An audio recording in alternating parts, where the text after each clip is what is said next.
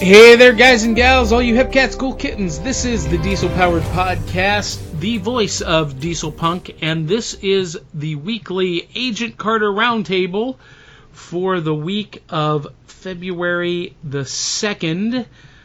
And I am your co-host, the artist also known as Big Daddy Cool, swinging solid from the Houdini Room at the Casa de Cool in fabulous Nash Vegas, Tennessee. And a little bit almost underwater. We had a pretty significant storm last night, guys, and the studio got flooded. So I've been doing water cleanup today. Oh, not good. Yeah, lots of fun. You'd think that I was below sea level, but I'm not. But somebody else is, and that's our friend Ken Sharkey, the man, the myth, the legend from New Orleans. Let me make sure I pronounce this right so my wife doesn't kill me. Because we are in carnival season. Laissez le bon temps rouler. Which means let the good times roll, babe. And it is Mardi Gras season where you are at. And Ken, you're going to be in a parade tomorrow night. Is that right? Yep. I'm going to be in the Mises parade with my wonderful crazy contraption band called Noisician Coalition. It's sort of like if you were to take Stomp and Blue Man Group, stick it in a blender, and pour it into a marching band.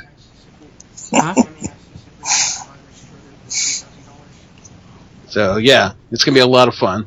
I'll be marching. I think it's like a 7-8 mile parade route, and not moving for the next 3 days. Pretty fantastic. Well, also joining us from sunny Florida, full-time author, Mr. Charles Cornell. It's marvelous to be here with our favorite topic every week.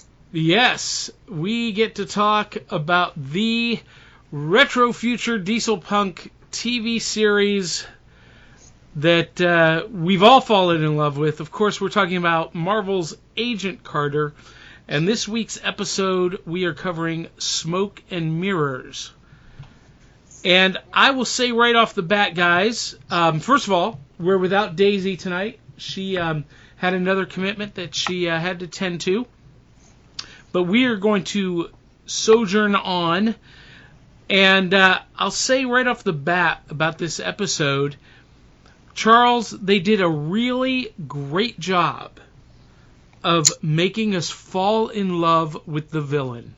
Mm-hmm. Absolutely. They do that. This is their modus operandi. And, we've got we also got a little bit of backstory now. It's taken a whole season and a little bit to really find out where Peggy Carter had come from. But we also find out where her nemesis, the antagonist, Whitney, came from as well in this episode.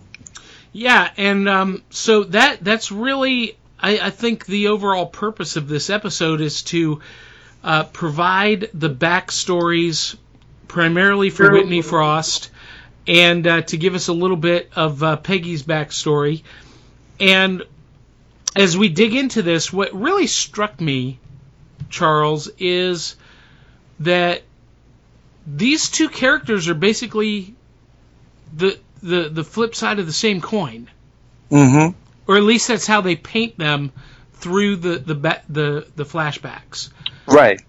Because they take it was very clever. They did a really good job of taking their ages and mirroring them at each age level from childhood, sort of like I would say maybe 8 to 10-year-old, into sort of young adult, and then finally into their sort of I guess probably before young adult, preteen or teen, and then young adult, and then finally bringing it up to speed so that we understood what their motivations are. I mean, we're looking now inside their characters. We're delving inside what makes them tick. Yeah, and Ken, we start off this episode with a very young Peggy, like Charles said, probably about 9 or 10 years old. role playing out in the backyard as a knight errant of the Templar Order. I don't know if you guys caught the tunic that she was wearing. It had the Templar symbol on it, and she's roughhousing with her brother, and her mother says to her, "Peggy, when are you going to learn to act like a lady?" Yep. Yeah. I thought it was great to see the young Peggy taking on the role that most boys would play. The knight saving the damsel in distress, and then you got to see the interaction with her and her brother, and at first you kind of think, oh, the brother's going to be kind of like this bully, and no, they from the get-go you see this kind of this play back and forth, but there's definite affection between the two siblings. Very connected. Yeah. Where he's almost kind of like, even at their very young ages, almost kind of encouraging her to kind of to roughhouse with him and kind of be a tomboy. And then as you said, the mother storms out and scolds her for not being acting like a proper girl and everything like that. And again, this goes right in line with everything that we've been talking about. First season and this season is the whole ideology that especially during that period of time, and especially since this was like 1920s, 1930s or something like that when they showed Peggy as a little girl. Little girls don't play knights. They don't run around with swords. Mm-hmm. They're the ones that are supposed to be rescued by the knights in shining armor. They're not supposed to be the knights in shining armor. And the flip side, the dark flip side of that coin, is with Whitney's background, and we find out her real name is Agnes. I can't remember the last name, but we also find out that Cully. And she's really oppressed in that role of women, and it's not what you think, it's how you look.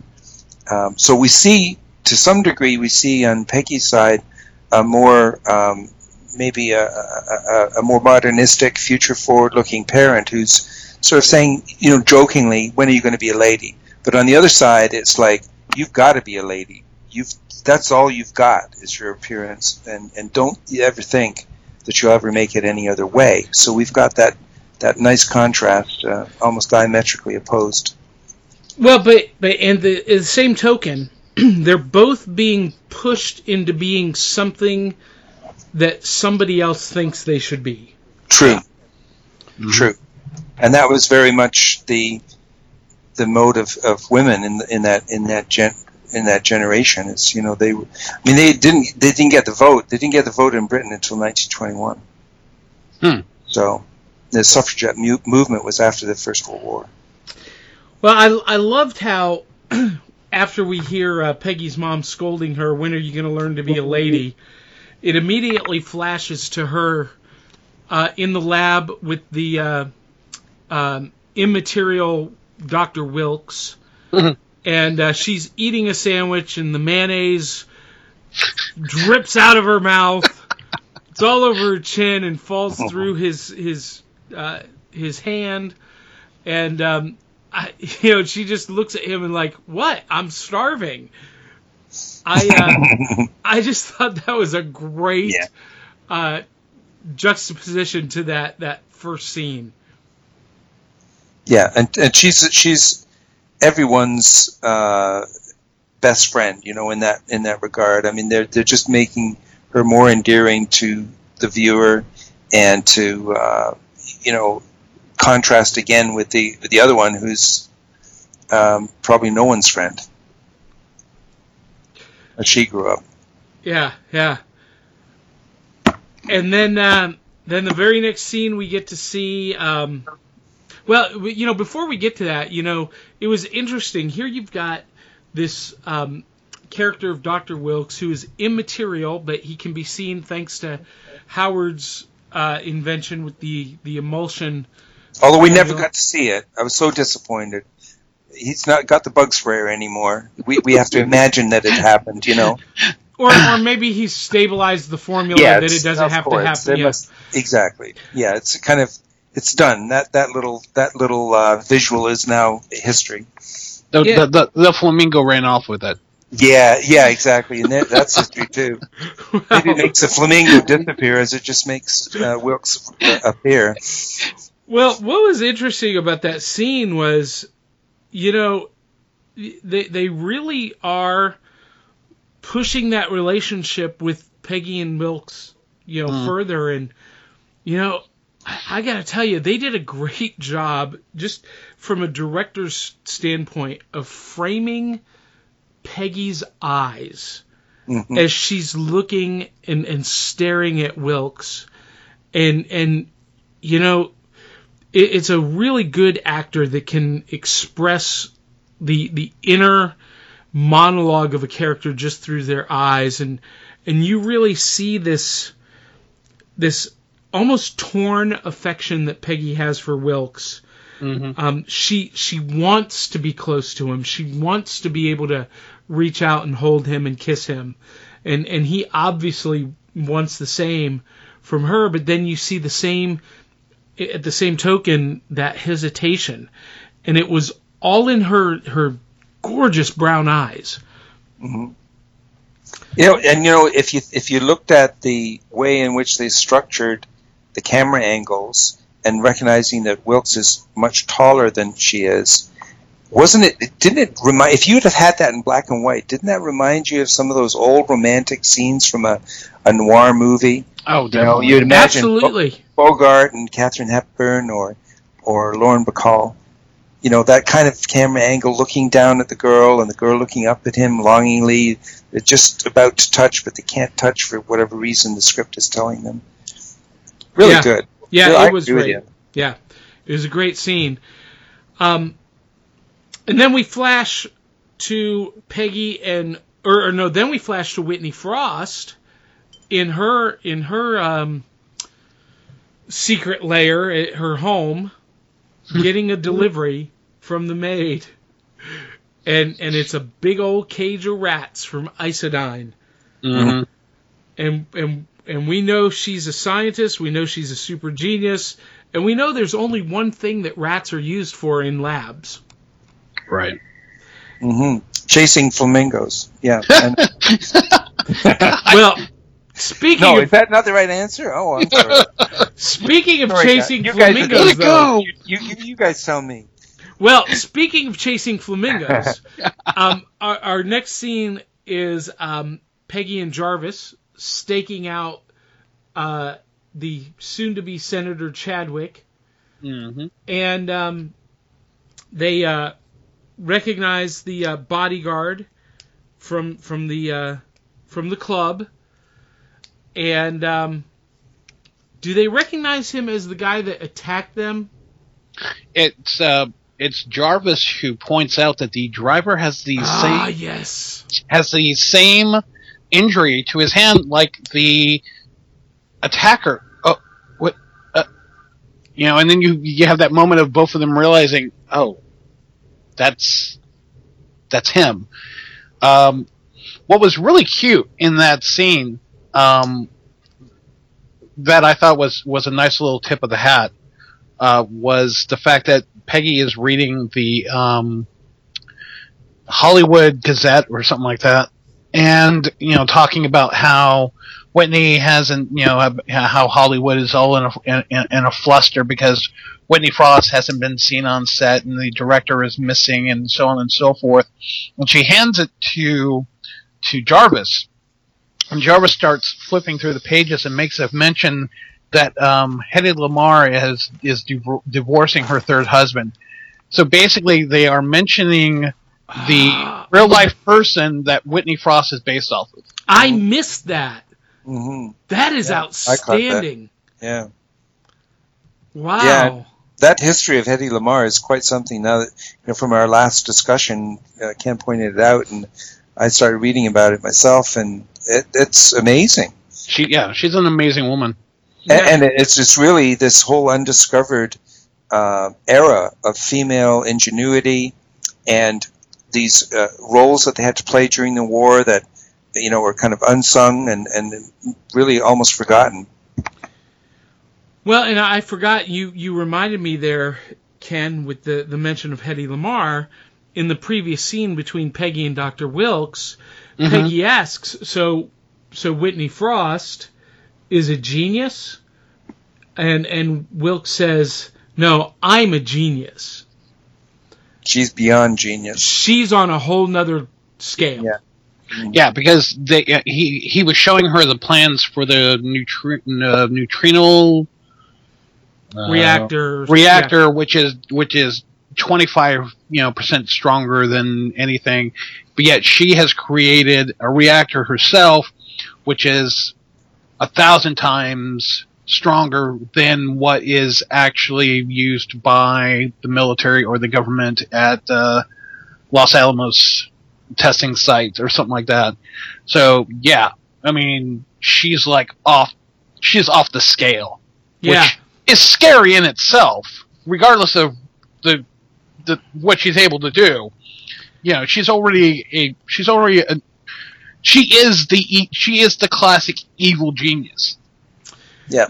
Yeah. So anyway, they spy the would-be assassin, the bodyguard, and they decide that he's the one to lead them to some answers, and that they've got to apprehend him.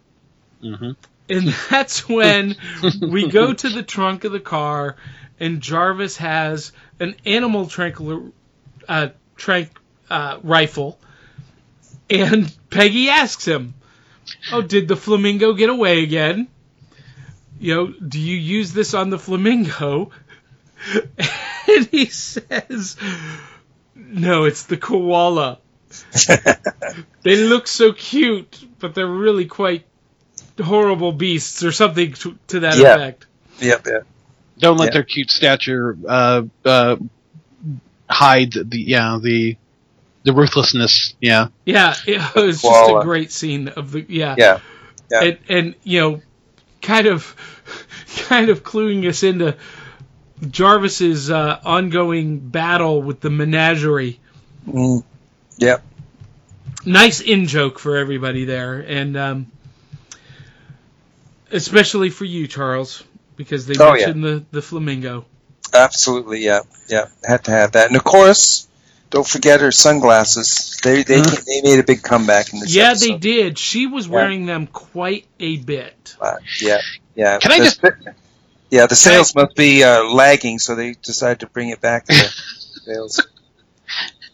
Can I just add a quick note? Sure. I was watching an interview with the actor who plays Jarvis, and he was talking about how he was very excited that they were, filming in Los Angeles and everything like that. The only problem that he had with the fact that they were now filming in Los Angeles is that everyone basically got kind of a Los Angeles West Coast kind of change to their attire, right, which also kind of helps them with the Southern California weather. He is still wearing his 3-piece wool suit. Yeah, the tweeds. Yeah. Mm-hmm. Yeah, that's his character. Yeah, the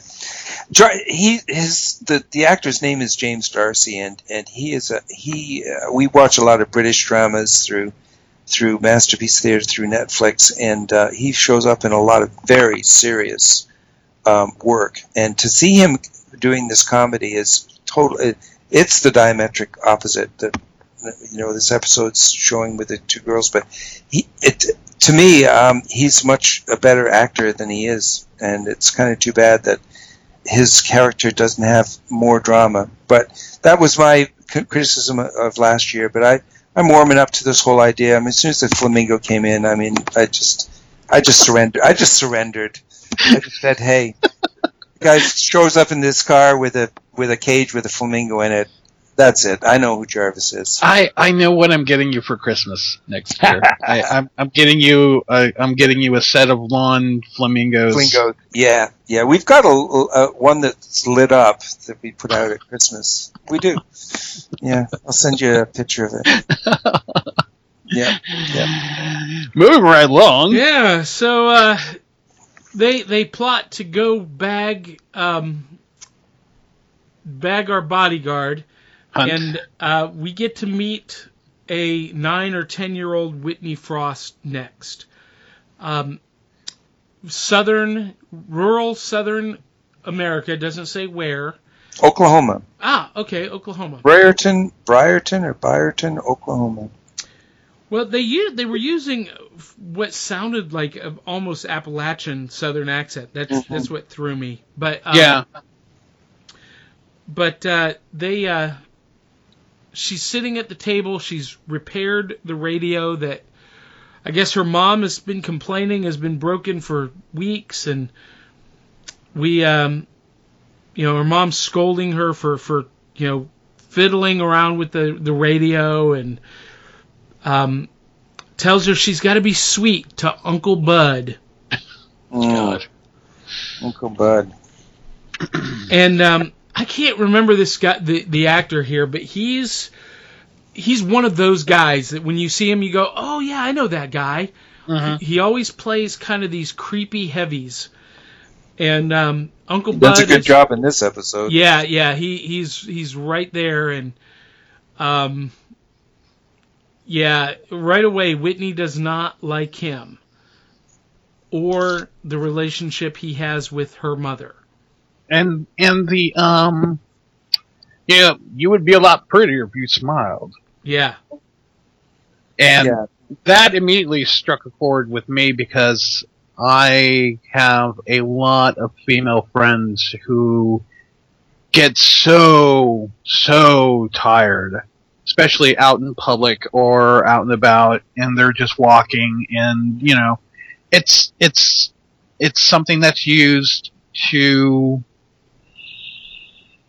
It's a control tool, and it's something that we've actually seen in another Marvel series.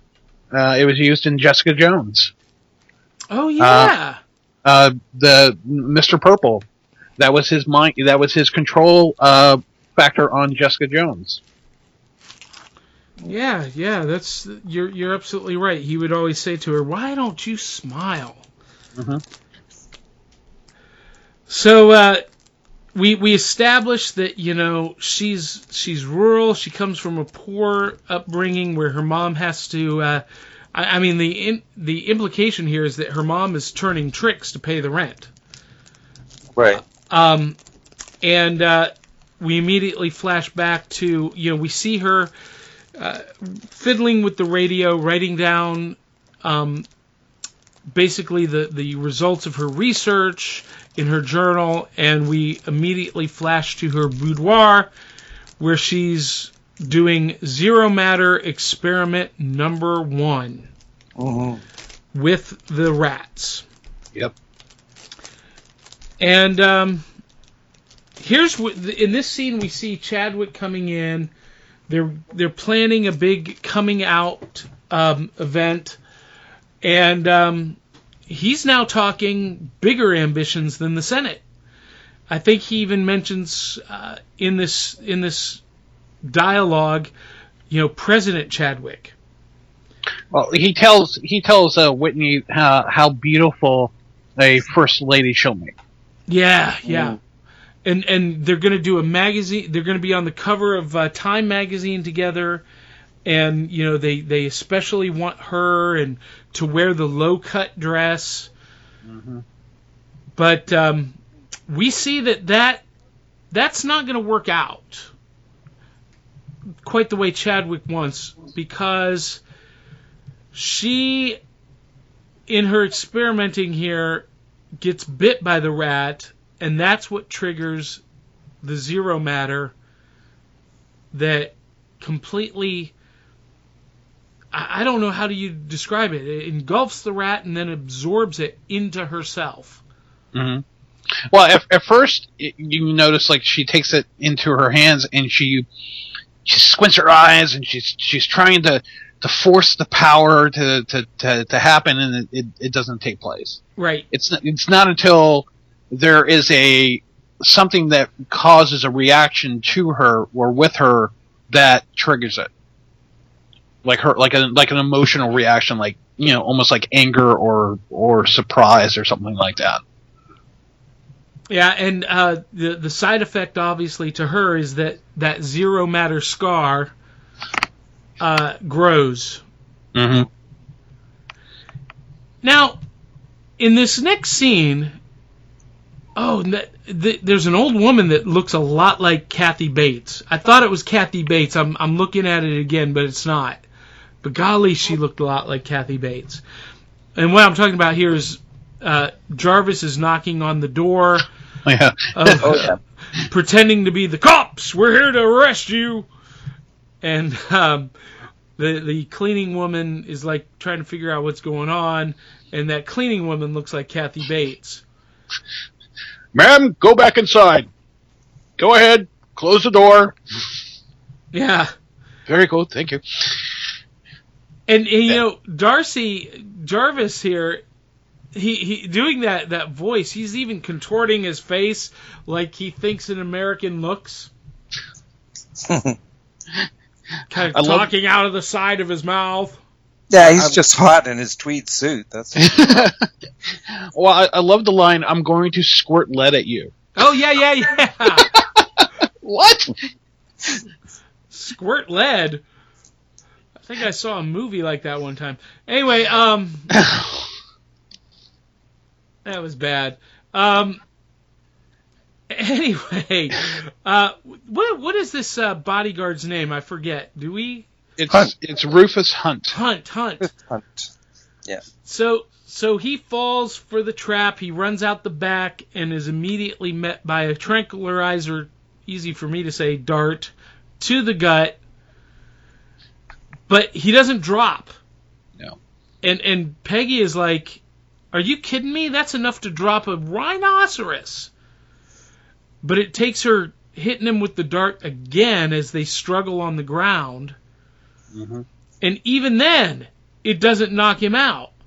He's knocked out, but momentarily, as soon as he's in the car, in the trunk, he's popping the lid and jumping out again to fight again. They got to hit him with the butt of the gun, and we're really seeing the power and the strength that this guy has.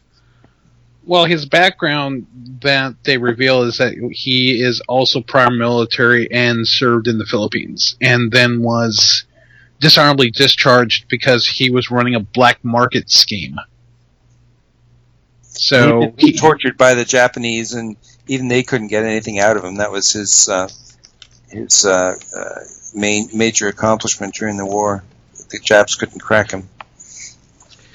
Yeah, and probably to your delight, Ken, when he tries to jump back out of the trunk, he hits Jarvis with the tranquilizer. Yeah, and Jarvis gets happy. I can't remember the word he said too. It was like Peggy looks at Jarvis and says, "Jarvis, are you okay?" And he's like, superfluous or something like that, and just goes faceplant.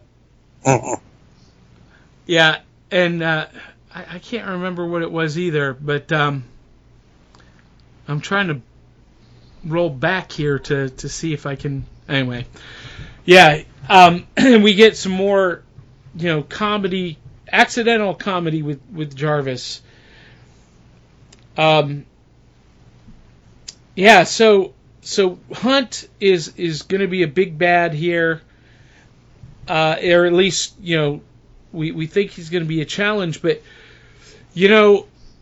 Peggy and Jarvis, with the help of now Sousa, which was also a funny scene when Chico's pulling up and Sousa's standing in the driveway and she's trying to blow him off, and walks over to see Jarvis passed out in the passenger seat, and then Hunt wakes up again in the boot of the vehicle, and she's trying to explain to Sousa that it's a raccoon that they had captured, until Hunt starts yelling for help, and she's like, "Okay, well maybe it's a man." Mm-hmm. Yeah, I kidnapped, or not, or yeah, and you know, despite it being a federal offense, a felony, Sousa understands how important this asset is, and agrees to help Peggy get the information out of him about the arena club that they need. Now, this just popped into my head, but I almost saw that whole little scenario right there as a beginning of some of the tactics that we would see S.H.I.E.L.D. start to use by just going in and extracting people. Yeah.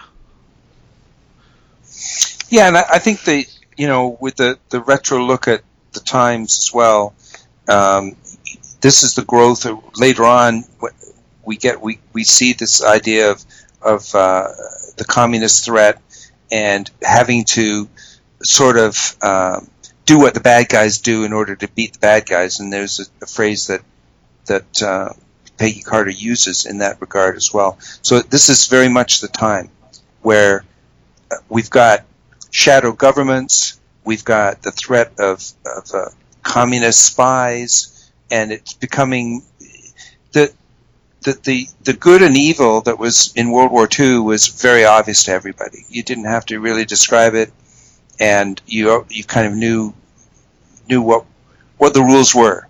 Mm-hmm. Now you're getting into an era, the whole post-war era, right up through the Cold War, almost to the fall of the Berlin Wall, where, you know, the people that really are running the security agencies on either side of the wall, they're not playing by the rules that we know are written in the Constitution. Yeah. Yeah, good point, Charles. Hey, one thing that just occurred to me, I'm watching this again as we're talking. I've got it on mute on Hulu. The scene outside of Howard Stark's house where they roll up and Sousa's waiting for her. They've got Sousa facing Peggy, and it's obvious that he is facing the sun because both of his eyes are squinted nearly shut. and it looks very painful as I'm watching this again. He's only able to open one eye in the blazing sun. Of course, she's got her sunglasses on. But I don't know if that was intentional or just accidental, just how they framed the shot. But it's a very interesting,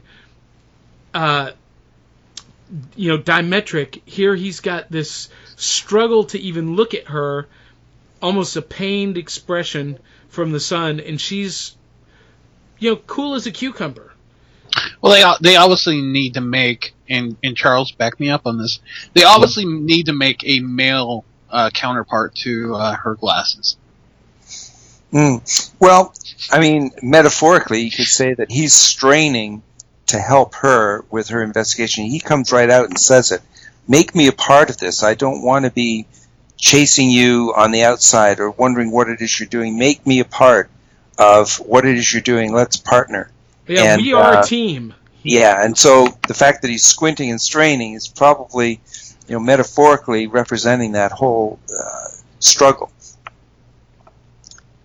Well, I'd like to think so. I'd rather it be that than just, hey, we got to get this shot. Yeah. They've been really, really good at placing a lot of emphasis on the visuals in this whole series. Now, I'm not talking about the really big effects like the Zero Matter, but the placement of all of the little peripheral things. And, that Bakelite radio, I thought to myself, you know what, that Bakelite radio is out of context. It's too early for Bakelite radios like that. And I went and did the research, and yeah, sure enough, that's fake light radio for that era. I mean, they do that. And so when we start to see a lot of this stuff they're doing, they must have a tremendous research team with the fashions and with the, those sunglasses.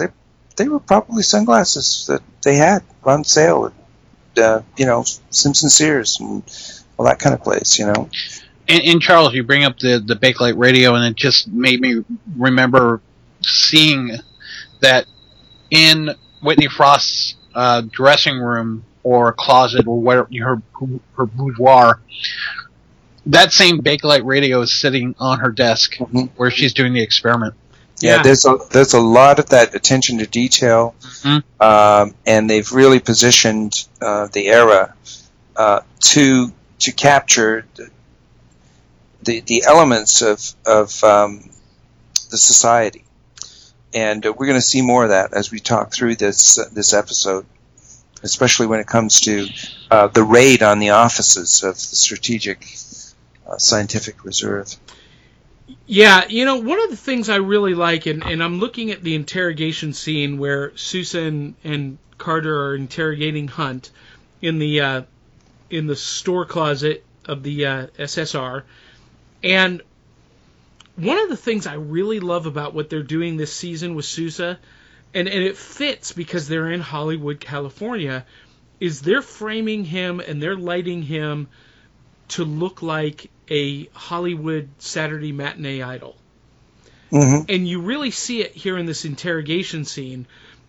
Again, transposing, this, with the exception of the limp, the injury that Hunt mentions to Sousa, with that exception, Sousa looks like, a classic Hollywood star. He's got the perfect hair, the perfect skin, the chiseled jaw, and you transpose that against Hunt, who is beat up, he's bruised, bloody, his face is all dirty, his hair's a mess. He's a big guy, and they're really doing a great job of making Sousa, I don't know how to explain it, more gravitas, more powerful than obviously season 1. He was a little bit of a foil in season 1, and now, it's like they are making him a heartthrob. Mm-hmm. Yeah, I can see that. And I also, and it's interesting that you bring up Hunt in this scene. I for a minute there almost had the vision of him, the way he had his hair kind of like draped down, and he had this just menacing, beat up look to him. It was very reminiscent of like a classic Dick Tracy type villain. Mm-hmm. Mm-hmm. Yeah, they've exaggerated him quite a bit with his size and his ugliness and his ferocity. But that's what they've been doing. And going to Johnny's point, they've made him he's a classic gangster mug from the 40s and 50s. You could see him being interrogated by Dick Tracy or Elliot Ness. Elliot Ness. That's what I'm thinking. Yeah. Which he brings up. Yeah, Hunt calls Sousa an Elliot Ness wannabe. Mm-hmm. Actually, it was Carter. He called it. Did he? Okay. Yeah, he called Carter an Elliot Ness wannabe, which is really, really interesting. Giving Elliot Ness's history, but in a way, the villain was in a way almost paying her a compliment that she was kind of a badass like Elliot Ness.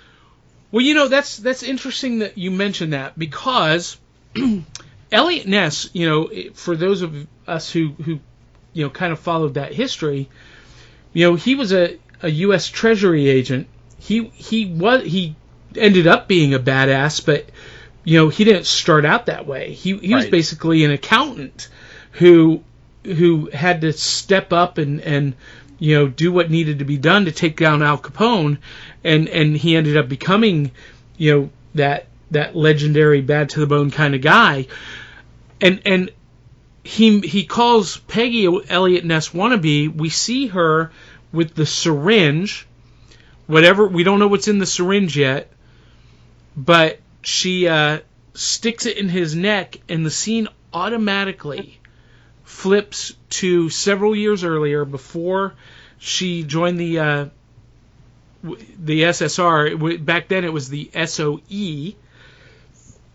At her announcing her engagement to the ladies' pool of code breakers in the War Department. Well, it's more than the War Department. It's Bletchley Park. Bletchley Park is the place way outside of London where they decoded the Enigma machine, and it's actually the setting for the recent movie about that with Benedict Cumberbatch that was nominated last year. SOE, by the way, Special Operations Executive, isn't fictional. It is the real British forerunner of Britain's MI5, MI6. Oh, and wow. The SOS was the forerunner of America's CIA, and between the two of them, they had created all of what we know today to be the spy infrastructure, whether it's intelligence gathering like Bletchley Park and communications and signals, or training commandos. The Special Operations Executive commissioned the first commandos, and so this was really at the very, very beginning of that. And they invite Peggy to join the SOE, and of course now we're seeing contrast, but we're seeing it through flashback. So we're flashing back to her life before being this badass girl with a syringe, and we're going back to the time when she's, the female code breakers and a lot of the women in the service in those days were in these kinds of intelligence sort of jobs. They were obviously office related, but they were listening into broadcasts from German military transmissions. They were translating, decoding all kinds of transmissions, and then they were obviously trying to get the secret of the Enigma machine. That was the upper echelon, the absolute top intelligence operation in Britain during the Second World War. And so she had to be really good at what she did to even be there. And then she's with her girlfriends, and they're admiring her ring, and they're talking about her future, and it's this whole denial of the journey that she's going to take. She's a reluctant hero. She doesn't want to take this invitation. She goes in and tells her boss, who's very convincing, about how they need women as spies, because they used to parachute into France, and those with language skills would blend in with the French population, which was under Nazi occupation, and do some harrowing things, very, very dangerous things, because you had to have women do them as well. If you wanted a couple to blend in at a party with Nazi officers, you couldn't have them, two men. You had to have a man and a woman. And so they would train them. And this was what they wanted her to do. And she declined. She refused it. Well, she went so far as to say, I don't think I'm suited to be in the field. Right, exactly. And this is where you get the timidity of the gender coming in, where, the men were at war, meaning they did the physical stuff, even though the women were in the factories doing the physical stuff. And so it was really quite a step to take into essentially going into combat. Well, and didn't the French resistance had female fighters? Oh, of course they did. Yeah. All the occupied people did. But they brought, the problem was getting the information back home. And they used to parachute them in and then smuggle them back out across the English Channel to get because you remember the communication not like they are today. You can't text message somebody or email them. They had to physically carry the documents. They had to steal the plans that were hard copy and bundle them in a little leather satchel and get picked up by by a little rubber boat that a submarine had surfaced off the coast of France, and it was all very manual, very dangerous work. But that's her background, and it's really great to see this. I mean, it's taken a whole season to really get to this point for both her and Whitney's background. Well, so I love this whole scene too because we've always known it that Peggy is tough as nails, but we've also known that she's smart. And this scene with her and the code breakers and being offered this position shows just how smart she really is. And then when we come back to the present, and I'll tell you, one of the things this episode didn't give me that I was looking for in some of the flashbacks is where did Peggy get the physical skills that she has? Mm-hmm. Were they something she developed as a child, training with her brother, or mm-hmm. is that something we're going to see later on? Anyway, but we see how smart she is, and she creates this entire ruse with the malaria that she is supposedly injected into brilliant. Hull. Yeah, quite brilliant. And even Sousa is buying it until she says, "Oh, relax." Yeah, exactly. It's just the cold. It's very severe, but it will only last about 15 minutes. The art of deception, and that's what you learn in what would at that time have been the equivalent of a CIA operation. Whereas Sousa, you get the feeling you really never really know what the background. Well, you do. You know that Sousa and Jack Thompson came from the war, right? They were in the war as regular sort of combatants, and when they came back, they joined the Strategic Scientific Reserve. But you never really get the feeling that they had ever been spies before. But Peggy's definitely been there and done that. Well, and it brings up an interesting subject because I didn't know anything about the SOE being a real organization and the foundation of MI6. But you talk about the art of deception, and I'm wondering, Charles, do you know about the history of Harry Houdini and Neville Maskelyne with British Secret Service and intelligence? No, but I can imagine they did something. Yeah, so some recent documentation has come out in the last 10 years.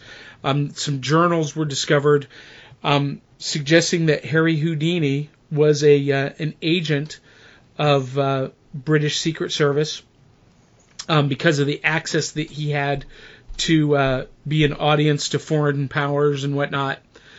And so he taught, he would have taught and brought this level of, mental and visual sleight of hand to the people who were forming the foundations of MI6 at the time. And then during the war, during World War II, Neville Maskelyne, who was a world-famous magician, illusionist, created an illusion for the British Army that made the army appear that they were 3 miles further away than they really were. Using a very sophisticated series of mirrors and misdirection. And the German army thought that they literally were 3 miles away, and when the illusion dropped, they were only a couple hundred yards. And he became known as the War Magician. And so it's kind of funny that I don't know that that's intentional here. It may just be a coincidence, but there's some precedent in British Secret Service for them using magic and illusion and deception, and here Peggy uses a nice sleight of hand deception mental deception with Hunt. And in my mind, I would like to think she learned that from. Yes, from those. I'm sure she did. And remember too, she's a master of the psychological arts. Her interrogation techniques, previously with Dottie Underwood and the opening of this series, and then in the previous series, her ability to manipulate psychologically is obviously not just an inherent talent; it's a trained skill. Sorry, go ahead. She's good at that because she's been taught it. Yeah, whereas we have Thompson who's using the stick and the carrot, the heavy hand. Mm-hmm. She goes in mentally, Yeah, and I think that's what this character really has shown to be throughout this entire adventure from the very first time we saw her. She's got that incredible mental strength, and and because it is a female character, it can be viewed in those historical terms as being quite exceptional. But she needs it. She needs it because of the challenges that she's facing, and the antagonists that she's going to face. Which, by the way, if you think about it, how do you take that? If you call that her superpower, how does that counter Zero Matter? I mean, that to me as a writer, I'm intrigued by the resolution to this because she doesn't have any superpowers, but clearly Whitney Frost does. Yeah, that's a good point. And obviously she does have skill, as a physical skill as a combatant, but that's not going to last very long against the Zero Matter. But she's got that mental toughness. She's got to outwit her antagonist. We know that is going to happen, but we just haven't got a clue at this stage of the game how that's ever possible. Yeah. Given the power of Zero Matter to basically vaporize people and turn them into ghosts that you need bug sprayers to find where they are. Well, and her protagonist is, if not every bit as smarter than her. I mean, she's a genius on another level. And we see her toughness again, her mental toughness again, later on when she has to deal with another situation with other protagonists that rear their ugly heads, later on in the episode. Yeah, we're talking about Vernon. Vernon the Viper. Gosh, I hate that character. I really do not like him. And we'll talk about that. But before we get there, we had another flashback with Whitney in Oklahoma. We see her drawing the schematic, the very schematic that Wilkes had for that super reactor. And looks like she's maybe about 16 years old. Uncle Bud is walking out on her mom. And here's where we get the sense that, her mom has been well compensated for her time spent with Uncle Bud, as he throws some cash down on the counter, tells her they've got a week to be out, and that's where her mom, takes her by the chin and, has her look in the mirror and says, "Look, this is the only thing they care about. This is what you have going for you." Yeah, she also pulls out a letter from a from a university, I believe, University of Oklahoma. Yeah, and I assume from the reaction of Agnes that it was a letter of decline.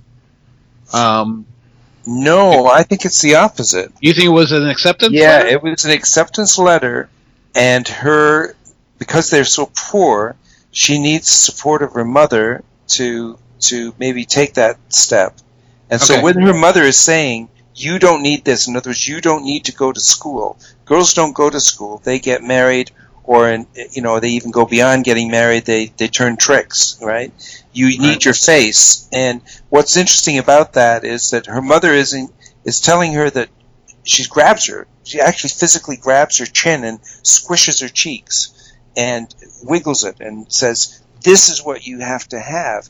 And that sets up her in her mind, her little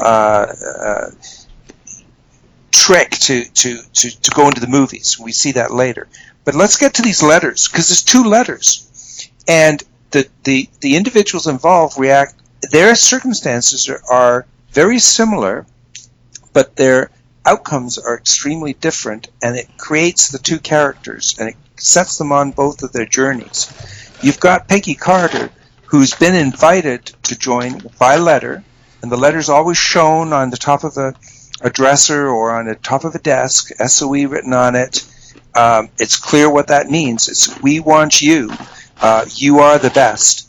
And she declines it. The hero withdraws from the challenge. She doesn't want it. On the other hand, Whitney is desperate to escape this life of poverty and suppression and make something of herself that she knows, with her drawings, she's got so much to do. She's probably at PhD level before she takes her first class. And she gets the letter of acceptance, and she's desperate for it, and she can't. And that's going to create her character. This idea that the world is against her. It's going to stop her from doing what she wants. In Peggy's case, the world is for her. They're all for her. And she is the one that withdraws. See the difference? Yeah. That contrast is absolutely critical to those 2 characters' makeup going forward. But it's brilliant the way they've structured it, so that every time we see a flashback, and we talked about the mirror image, we see a mirror image of each other. And their life circumstances are the mirror image of each other's, and their choices, or their lack of choice. In the case of Whitney, she doesn't have a choice. She's not able to do it. And then we see later in another flashback where she finds her way to that point by going into the, thinking if she can be an actress, she'll get the money and she'll be able to do things that she couldn't do when her mother declined to support her in her dream. Brilliant. I'd love that. The whole setup is great. Yeah, very good point. Yeah, that's interesting. I didn't really catch that. That's wow. Yeah, that's heavy. Yeah. Well, you see, you guys do the geeky stuff, and I do the other stuff. Less geeky stuff with flamingos. Flamingos. I'm just going to say. Flamingo told me as soon as I saw the flamingo, I got it all figured out. Yeah, just toying with you guys now. Go for it. So we've got to the point where we now see the result of that experiment, right? Flash into the next scene with she's actually able to make these mice, but they're not mice, they're rats. They're all gone. Disappear? Yeah. They're gone, and the scar is bigger. Yep, and she's not going to make the photo shoot, obviously, because now the scar is down the side of her face. She doesn't seem to care, though. Yeah, her whole mannerism seemed to change. I really, I mean, I honestly think that this scene we're starting to see the Whitney, the Madam Mask. Yeah, because she was just very like, I'm sorry, dear, I'm not showing up. And just hangs up on him while he's trying to like plead for her to, please come. And she's just like, nope. Yeah, I'm in control. Yeah, and this goes back to what I said about when she was younger, the world was against her, but now she's going to rule the world. That's her modus operandi. She's going to get back at everybody for everything. and she's going to be top. Mm-hmm. Yeah. Well, and that brings us to the FBI quote-unquote raid of the SSR. Sousa has mobilized his team. They're laying out the strategy. He's called a judge friend of his to get a search warrant, but the judge turns rat on him, and in comes Vernon and his goons, and they're going to do a complete audit of all of the cases right now. Yep. And which slows the whole process to a crawl. yeah.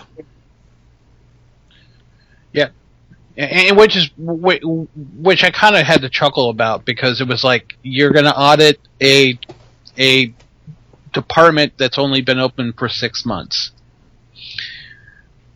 That should take maybe an hour? I don't know. But it was a ploy to basically, they knew, the Arena Club, or as Hunt finally revealed during the interrogation, the Council of Nine,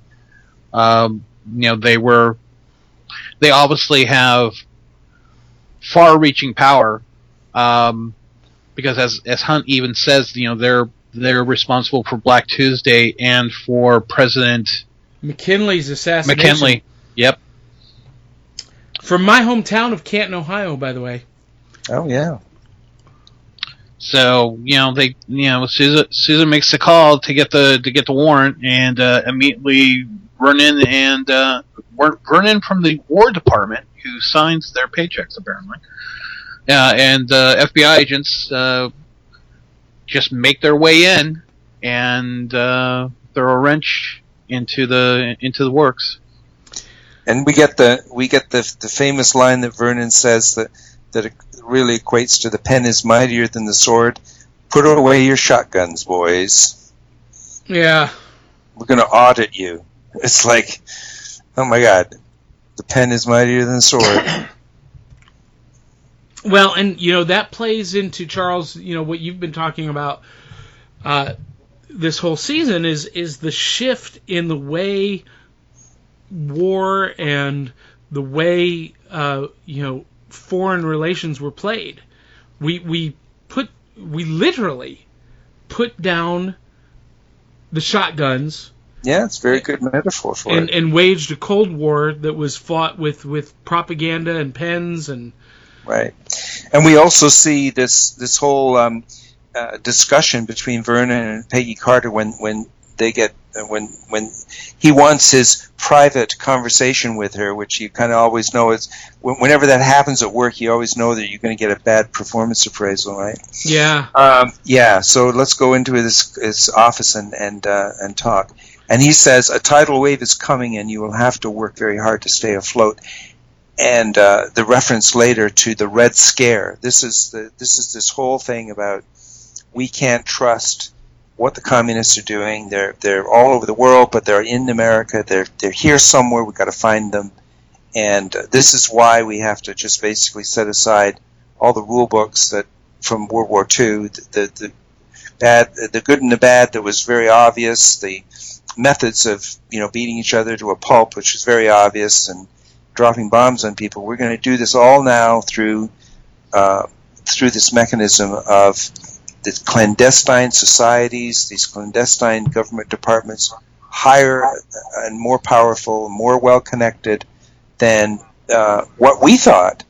If you think back to season 1, the Strategic Scientific Reserve was this elite amongst elites, right? That's what we thought. And knew more than anybody else. FBI, the police. Oh no, we're now all of a sudden they're the junior intern here in this global conspiracy. I got a question here, Charles. From a historical standpoint, who was the director of the FBI after World War II, going into the Cold War? Was that still J. Edgar Hoover? It was still J. Edgar Hoover. Oh yeah, he investigated Martin Luther King and the Kennedys. He went right the way through the 60s. So the reason I ask is if this character Vernon is supposed to be an allusion to J. Edgar Hoover, and are they telling us that J. Edgar Hoover may not have been altogether altruistic? I don't know, because I had the impression that he was the FBI. And when we saw the interplay with him and Jack Thompson earlier in the series here, that's the impression we got. But he made a comment that talked about the War Department. Yeah, he's nothing is more powerful than the War Department. And that takes a whole new spin on this thing, because now we're getting into this industrial military complex where the civilian agencies, like the FBI and the police forces, are no longer in play domestically. We now have this feeling that the CIA style and the hunt for spies that's being done by what could be considered the defense establishment of the time is more powerful than the FBI.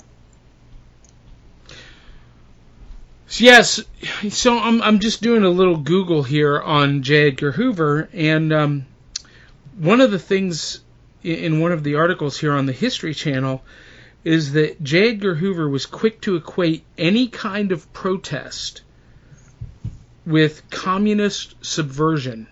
Mm-hmm. It was just, that was the whole scene, the whole political scene, whether it was in Congress and the McCarthyism and the hearings. Hollywood was suspected to be infiltrated. Everything was being infiltrated. Well, yeah, and it talks here about the civil rights movement. He equated to communist subversion, which is interesting because that brings us right back to the first couple of episodes where, Vernon comes in and he and Jack Thompson paint the picture of Dr. Wilkes as a communist operative. Anyway, I just found that interesting how, again, it comes down to the details, right? Yeah, and they've done their homework, and they're trying to recreate not just the visual, physical things, but also the environment, the cultural, political, and ideological environment of the time. And this is what really, to me, separates Agent Carter from a lot of these other kinds of shows. It takes a lot of hard work to do that. Yeah, it does. If you try to imagine something that's in the future, you can make up all kinds of batshit crazy things, and nobody can really question it necessarily. But when you have to go back to the past and try to make it really feel, look, and be like it was back then, with all of its politically incorrect taboos, about women and about race, the racial tensions and who could do what, when, and where, and why.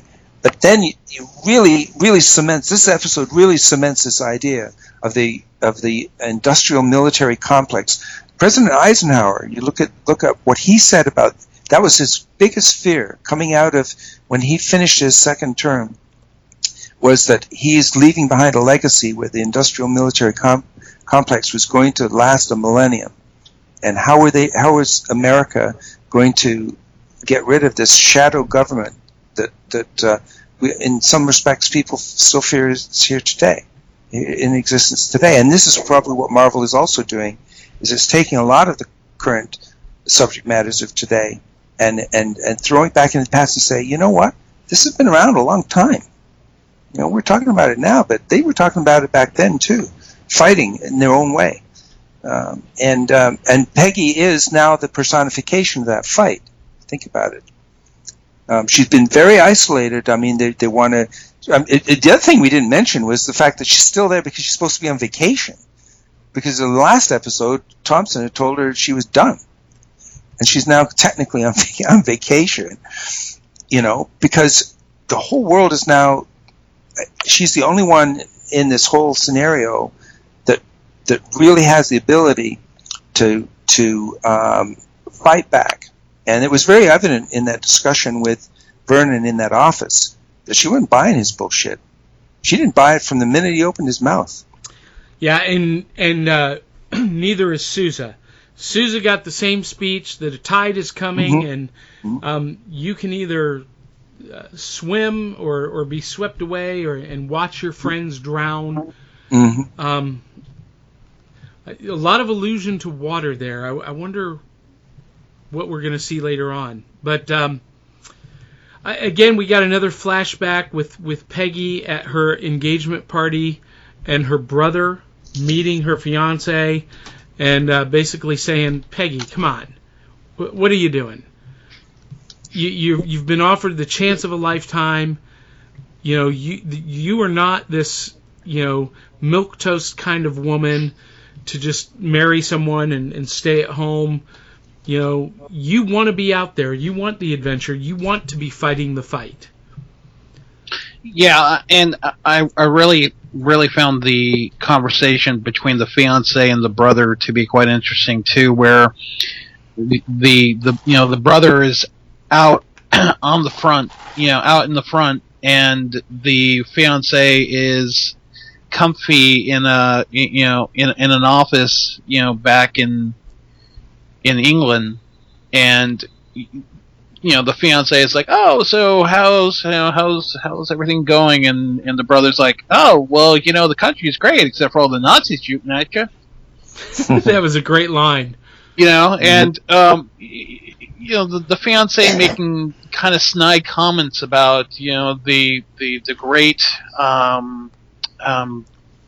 bonus or the great luxury is having nothing to do or something to that effect. He makes a comment to the brother, and the brother's just like sipping his cocktail, just sure, and just like, really, yeah, like you said, really, Peggy, this is the man you're going to marry? Really? And another thing I noticed too, and maybe it was just me or maybe the way I was watching it, but did you guys notice too that the flashbacks, especially with Peggy's, the tint to the film quality changes a bit. Yes, I did notice that. It's more sepia. Yeah, it's more sepia. Yeah. Yep, I did notice that. I thought it was a nice touch. But again, beautiful, shot of the engagement party, and I love the fact that the brother reveals to Peggy that he's the one that suggested that she should join the SOE because he believed and how much weight that had with her. Right, because he believes in her. He's always believed in her. He has known since they were children that she is a badass. She is the shining white knight. Yeah. And that was the tipping point in making. So now we have what's called in the literary terms the acceptance of the quest. Well, you also notice too the quests because the tipping point was her brother. Everyone up to that point was so supportive. Obviously, she didn't share that with the fiance; it was still a secret. But it was the brother that really tipped her to accept finally, and we see later what happens as a result. Yeah, but you had a momentary. There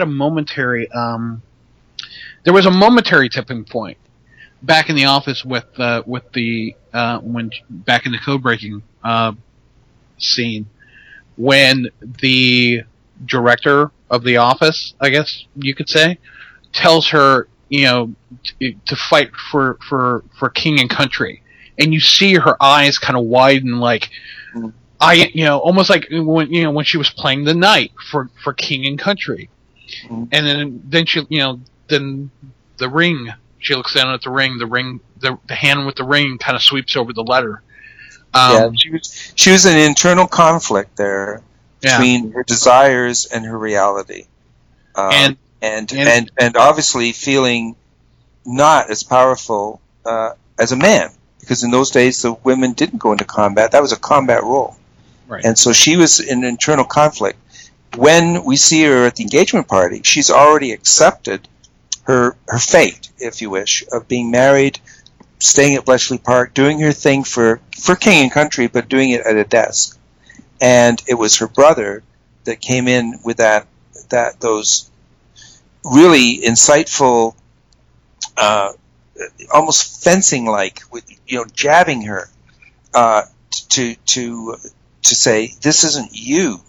This is not the Peggy I know. And it's not just a friend saying that; it's her brother.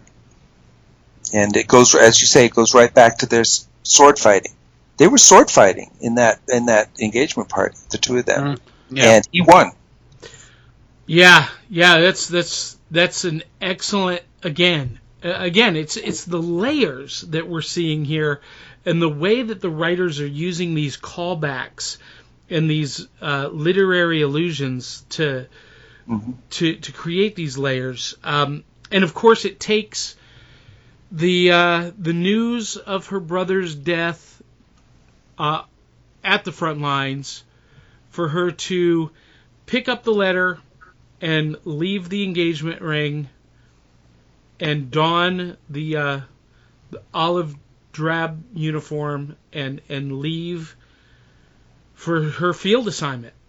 Right. And I knew that was, there's a part that you're like, there has to be that one final thing that pushes her. There has to be that one final thing.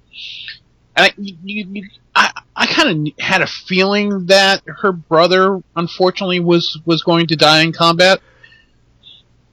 But man, I gotta say, that scene of her, you hear the car pull up, you hear it honk, and the mom is gushing over her in the wedding dress and the whole thing. And as soon as you heard that car pull up, and you heard the honk, I was like, oh crap, here it comes. Oh man, here it comes. And the doors open, and the mom's like, I'm going to run downstairs and see what it's all about. And you hear her voice off in the distance asking her husband what's wrong. And Peggy walks up to the window. And first off, absolutely beautiful, beautiful shot of Peggy looking out the window. In her wedding dress. It was breathtaking. But then she looks out and she sees her mom crumple. And I think we've seen Peggy Carter upset. We've seen her emotionally distraught. But to see her literally at the waist, like just bend over and is just feeling sick to her stomach. Yeah, sick to her stomach. Destroyed. Oh, I will say it. I had tears in my eyes, and I was like, man, this is a great episode. And you know what she realized at that moment? What she realized at that moment is that could be her in the future. She could get that call. If she married this guy and he went off to war and she didn't pursue, what she ultimately did pursue, she stayed home, that would have been her down there. Well, see, I really saw it as her brother was her biggest support. Her brother was her brother was her biggest hero. Absolutely. And he did exactly what she had played as a child. He went out and fought for King and Country. And now it was her time to step up. Yeah, and I think the two together, the fact that here she was in her wedding dress with the news of her brother's death, recognizing that he was right all along, that's truly where she belonged. And she wasn't going to be that person that her mother was, waiting for the news of her husband's death. She was going to be out there with all the husbands, right, on the front lines, being their equal. And that's really what this whole series is about. Well, and let's talk about what an amazing job of storytelling the writers and the director have done here, because that entire scene of us learning that her brother has died was done completely without dialogue. Mm-hmm. There was not one piece of dialogue or anything that told us. We didn't see the telegram. Nothing except the visual of what happened told that entire story.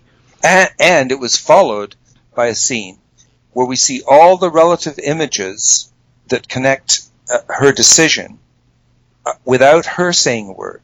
Yeah. The wedding dress is back on the mannequin in the corner of the room. The letter, the SOE letter, is on the dresser. She's in uniform. She picks the letter up. She goes out. Not a word is said. We know exactly what happened. Not a word was said. Yeah, and the engagement ring she places on the Yeah, I mean, we just don't see those kind of scenes in television anymore.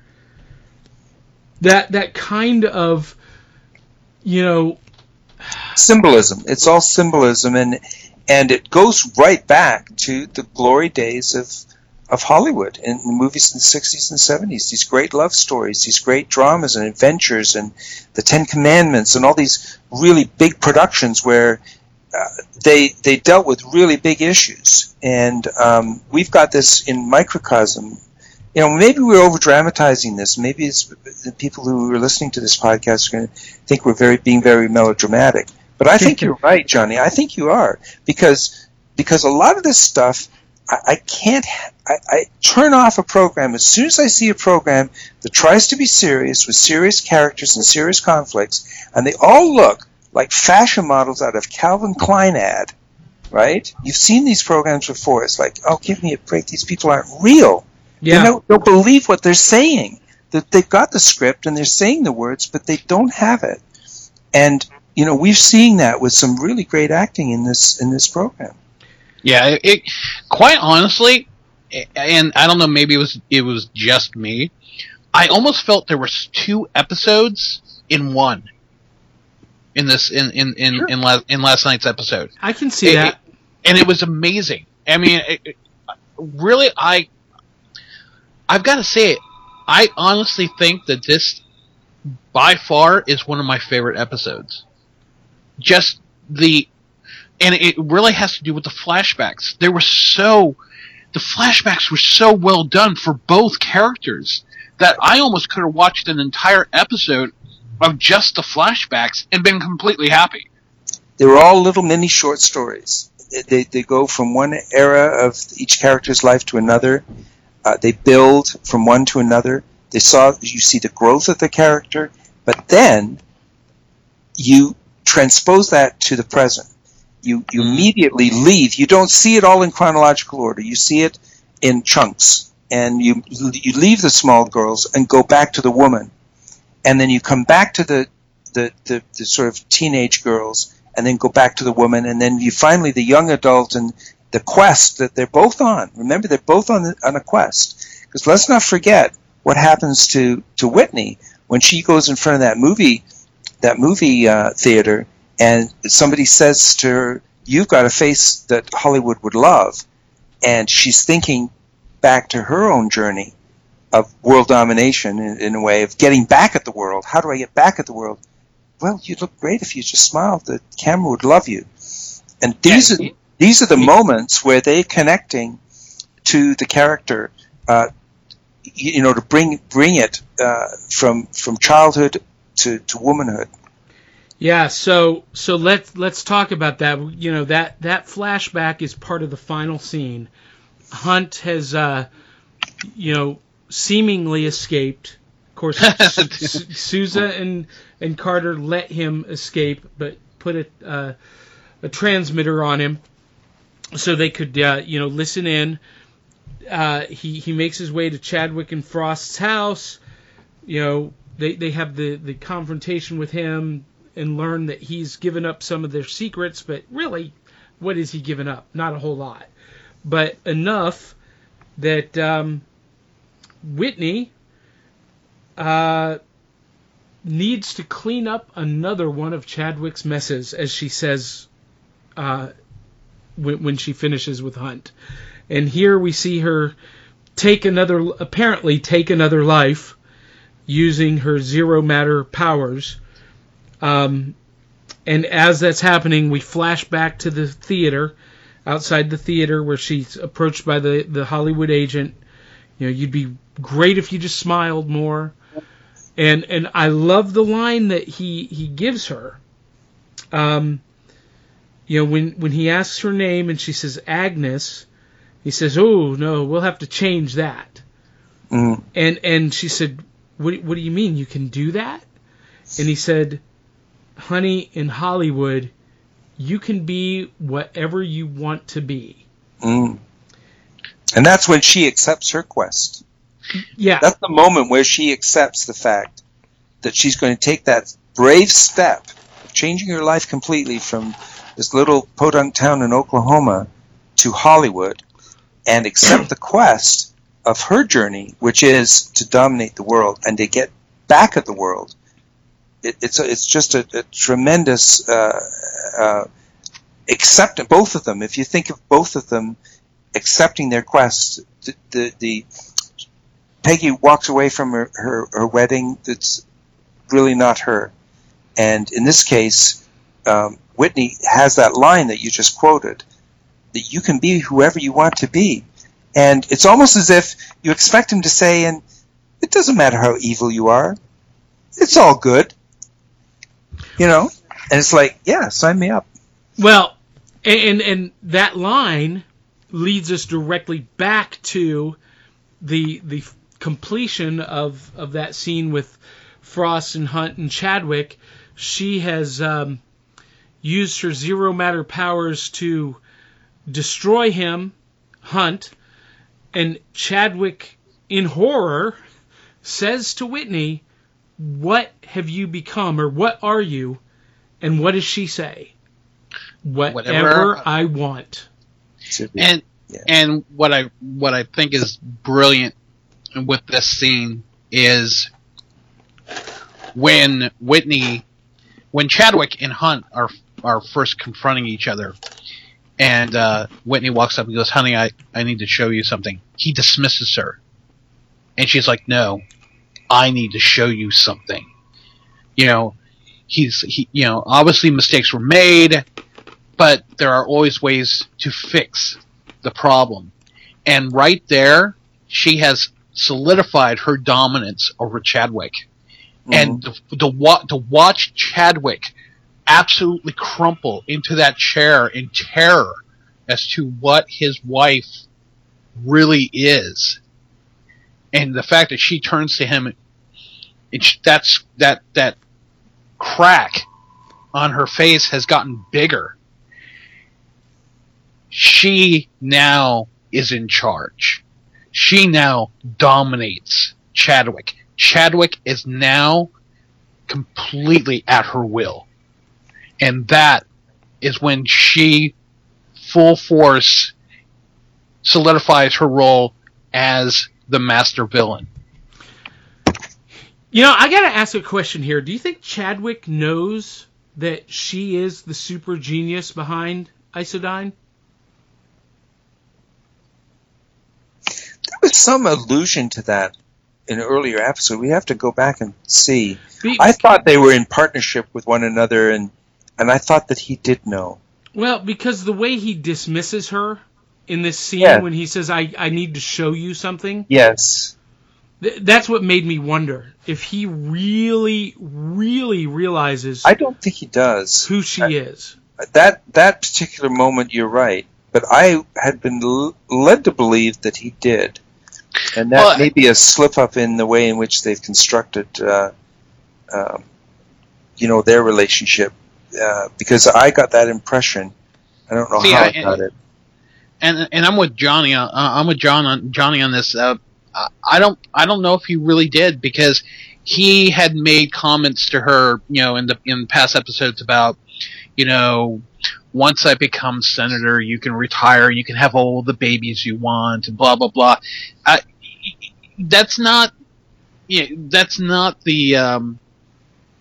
And mind you, they're having this conversation just between the two of them. That's not necessarily a conversation that I would suspect he would have with someone who actually had more power. And he's right. And the reference to retiring is not from Isodyne, but from Hollywood. From acting, yeah. Yeah. No, you're absolutely right. I got that impression by something that had been said earlier, and I think it was because we move very fast. First couple of episodes move from scene to scene very fast, and keeping up with the dynamics of who knew what, when, and where was quite a challenge at times. Yeah, that's but worth now we going know back and looking now we at. know exactly where we are, right? Yeah, And now there was we know exactly where we are. There's something else that we've kind of skipped, which is probably extremely important, is that Wilkes seems to be losing his struggle with the state he's in. Right. He sees a crack actually appear to him on the chalkboard. He mentions to Peggy that he's finding it harder and harder to sustain his presence, or right. the state that he's in. There's something calling to him that he's feeling like he needs to let go and surrender to. Right, and I almost wondered if every time Frost used her ability, if it was affecting him. Yeah, you have to assume so, because they were in the accident together. Mm-hmm. They were actually touching when mm-hmm. the dark matter exploded. So they're connected, and that's a great point, Ken. That maybe when she uses her power, it diminishes him somewhat, or connects them even further. I think the point though is that he is going to be probably the impetus of victory in this struggle. He's going to be Peggy's superpower. Yeah, because she can't do it herself. Yeah.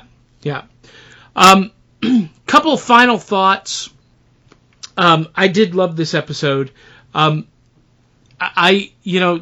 problem that you have when you have these bigger casts, and this cast has gotten a little bit bigger this season, is that you don't get to see the character development, or in this case, some of the characters that you saw before. We're missing Mrs. Jarvis. I was disappointed by that.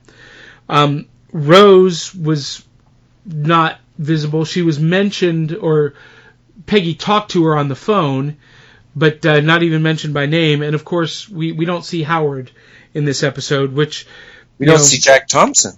And Thompson is only mentioned. And you know what's interesting too is we have lost, and this is one thing I would criticize him for a little bit. There was a dynamic going on there where Sousa was going to leave his fiancée because he still had feelings for Peggy, and that was completely vacant from this episode. Well, he lost that connection. He did mention that he put off, Peggy mentioned that he put off his engagement. Yeah, but it's not. It's almost as if they got too much going on, and it's hard to fit it into that hour, which is less than an hour when you take the commercials out. Yeah, 45 minutes. Yeah. There's a lot going on. Yeah, there is, and a lot of these, as we learned kind of in the first episode or first season, a lot of these loose threads will come back. Some maybe not. You remember that in season 1, the two Leviathan assassins, I can't remember their names, but who had the star-shaped scar on their throats where their tongues were cut out, they just were kind of forgotten. Right. And we never saw them again. So, but I think one plot thread that is going to play a big part in the next couple of episodes, and something that we've not mentioned, and I think intentionally we've been made to forget about, Dottie Underwood. Oh yeah. Yep. Oh yeah. Yeah, isn't it great? I mean, you've actually named a set of characters that could have their whole episode all on their own. Yep. You've got enough of them with enough differences on both sides of the good-evil equation to have an episode. And this is probably what they did. They said, "Oh shit, we've got to create this backstory with these two main characters, and there's no room for anybody else. They crowded everybody else out. And that's okay. Sometimes you have to do that as a storyteller. You do, absolutely. And so there's much more to come. Yep. Really good. Well, guys, wow. An hour and 43 minutes talking about a 45-minute show. It's just, it's a testament to how well written and how well produced this show is. And I got to tell you, I think season 2 so far has really upped the bar. I loved season 1. I thought it was a fantastic show, but you'll remember when we were talking about it week after week, it really wasn't until those last 3 episodes where everything really clicked on that roller coaster ride. And on this season, I feel like we were on the downward slope of that first ramp from episode 1. And this was a nice chance to catch our breath, but at the same time, there's so many layers and so much happening in this 45-minute episode that, and we didn't even talk about all of it. I mean, we could probably talk another hour just about the smirk on Vernon's face that I wanted to smack off. But, we just don't have time to dig into everything. But any final thoughts that you guys have on Smoke and Mirrors? Oh, you know what, Charles? Isn't that interesting that they called this episode Smoke and Mirrors, and we were talking earlier about illusion and deception and the mirrors of the stories. Yeah. Isn't that the mirror is between the main protagonist and antagonist, and the smoke is on either side of that mirror. Yeah, it's really good. They're a clever team of scriptwriters. They must have a research team behind them to drag up all this little stuff, the Hedy Lamarr references. I mean, it's just rich. It's a very rich, dynamic, both visually and intellectually rich program. Well, let me ask you guys this, because I'll be honest with you. When we were reviewing season 1, I was watching the forums and reading a lot of the fan comments, and this season not so much. I've really not paid attention. Are you guys hearing good, bad, or indifferent from fans? Are you paying attention at all? A lot of what I have seen is a lot of just wow, like just acclaim for, again, having a strong female lead, and now we have a strong, again, female villain. There have been some comments that I am greatly disappointed in. I saw a very nasty comment about, the fact that they have an African American male and a white female, and there was some Hollywood liberal whatever, but whenever you're dealing with forums and stuff like that, you're going to have just negative, horrible stuff like that. But the overall feel I've been getting is that a lot of people, pretty much like we've been saying, feel that this season, the second season, is extremely well written and might be even, and is stronger than the first season. And I think this is to me, this is going from the graphic novel, very much connected, if you remember, to Captain America, from that feel to something much more like an amazing story meets a Humphrey Bogart, Lauren Bacall romance meets a spy thriller, the very first James Bond. It's very much at a different level of writing. Yeah, the thoughts that I had on this first one, just real quick, and it may be completely coincidental and accidental on the part of Agent Carter. I did notice that the talent agent who was standing out in front of the movie theater, the one who tells Peggy that she would be prettier if she smiles, is wearing a purple jacket with a purple tie, which the main villain for Jessica Jones wore a purple jacket.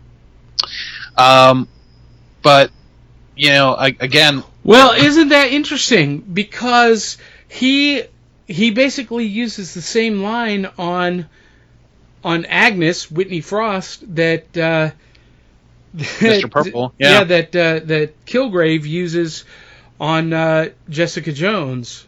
You should smile more. You be a lot prettier if you smile. So again, that's probably an unintentional Easter egg. I think it's probably intentional, unrelated but intentional. Yeah, but I'm beginning to suspect they don't do anything by accident. True. The other thing I wanted to point out is that it's interesting that we're used to a hero having to deal with one major villain. This season, not only does she have to contend with, Madame Mask, Whitney Frost with this horrible ability, she's got the Council of Nine, who have so much political power. So she's going up against the super evil genius and the shadowy Illuminati. We've controlled everything for so long, and I can't wait till the Council of Nine, which they've got to find out through Chadwick somehow, that Whitney Frost has this power, and you find out. I'm hoping that we see this. Well, we're a male-dominated secret society. We're now going to capture you and use you for our own nefarious reasons. And her being a woman who has been through so much, as we see through her flashbacks, fights them. Yeah, we've got a lot more. It's as Yogi Berra once said: "If you see a fork in the road, take it." And we've got a lot of forks in the road ahead of us. Where the scriptwriter is going to take us, we have absolutely no clue which one they're going to choose. And first season. Yeah, and we only have 4 more episodes. Oh, yeah, God, really? Yeah, there's building this into a 3rd season because of what Ken just said. I mean, how else could you create this Council of Nine and or a battle of bad guys, which I always love when the bad guys fight each other. And resolve all that in four episodes, and still have Dottie Underwood as a distant memory. I mean, and the flamingo. I mean, and the flamingo. There's so many roads to go down. Oh, it's going to be good stuff. Good stuff. Well, guys, thanks for joining me again this week, and we'll do it again next week with episode 5 of 8. And I just want to remind our listeners, if you like what you're hearing on the show, send us an email, let us know, feedback@dieselpoweredpodcast.com. You can also support the podcast with a donation at dieselpoweredpodcast.com. Just click the Donate Now button, and your generous donation helps us bring you free content like this. And keeps our lights on, keeps our broadcast booth running, and we certainly appreciate it. Or you can visit one of our sponsors, audible.com. Get an audiobook free on us at audibletrial.com/dieselpoweredpodcast. They have over 1,000 titles that you can choose from, and you can pick one on us just for trying them out. Also, if you're into comics and you like getting surprises in your mailbox every month, check out our sponsor, Comic Bento, at mycomicbento.com. They deliver a bento box, a mystery box of graphic novels, valued at least $50 or more every month, and it's less than $20. And I will just tell you guys, I got my bento box yesterday, and Ken, I don't know if you're into the Valiant series Rai, but they included the graphic novel collection Rai, Welcome to New Japan, and it is a straight up cyberpunk noir samurai ninja story. Oh, that sounds exciting. Yeah, so anyone who's into that cyberpunk aesthetic, you're gonna dig Rai in a big way. It looks like Blade Runner with cybernetic ninjas. Yeah. Okay, sign me up. Yeah, and also in the bento box this month was Lola XOXO, which is a post-apocalyptic diesel punk comic published by Aspen Comics, and it's one that I've talked about on the Diesel Powered podcast for the last couple of years, and I've never actually had a chance to read it. So it was a nice surprise to get that in my mailbox, and it's at the top of my reading list this week. Gorgeous artwork, by the way. Both of those books are painted, so they just look gorgeous, look fantastic. So anyway, mycomicbento.com, check them out. They are a sponsor of us, and if you sign up for their subscription service, less than $20 a month, it helps us out. Like us on Facebook, follow us on Twitter, and guys, any last comments? Can't wait till next week. Yeah, same here. Same here. And like I said, amazing episode. Absolutely amazing episode. The cinematography, the storytelling, the acting, just well done. Marvelous. Let's hope it gets recognized at the Emmys.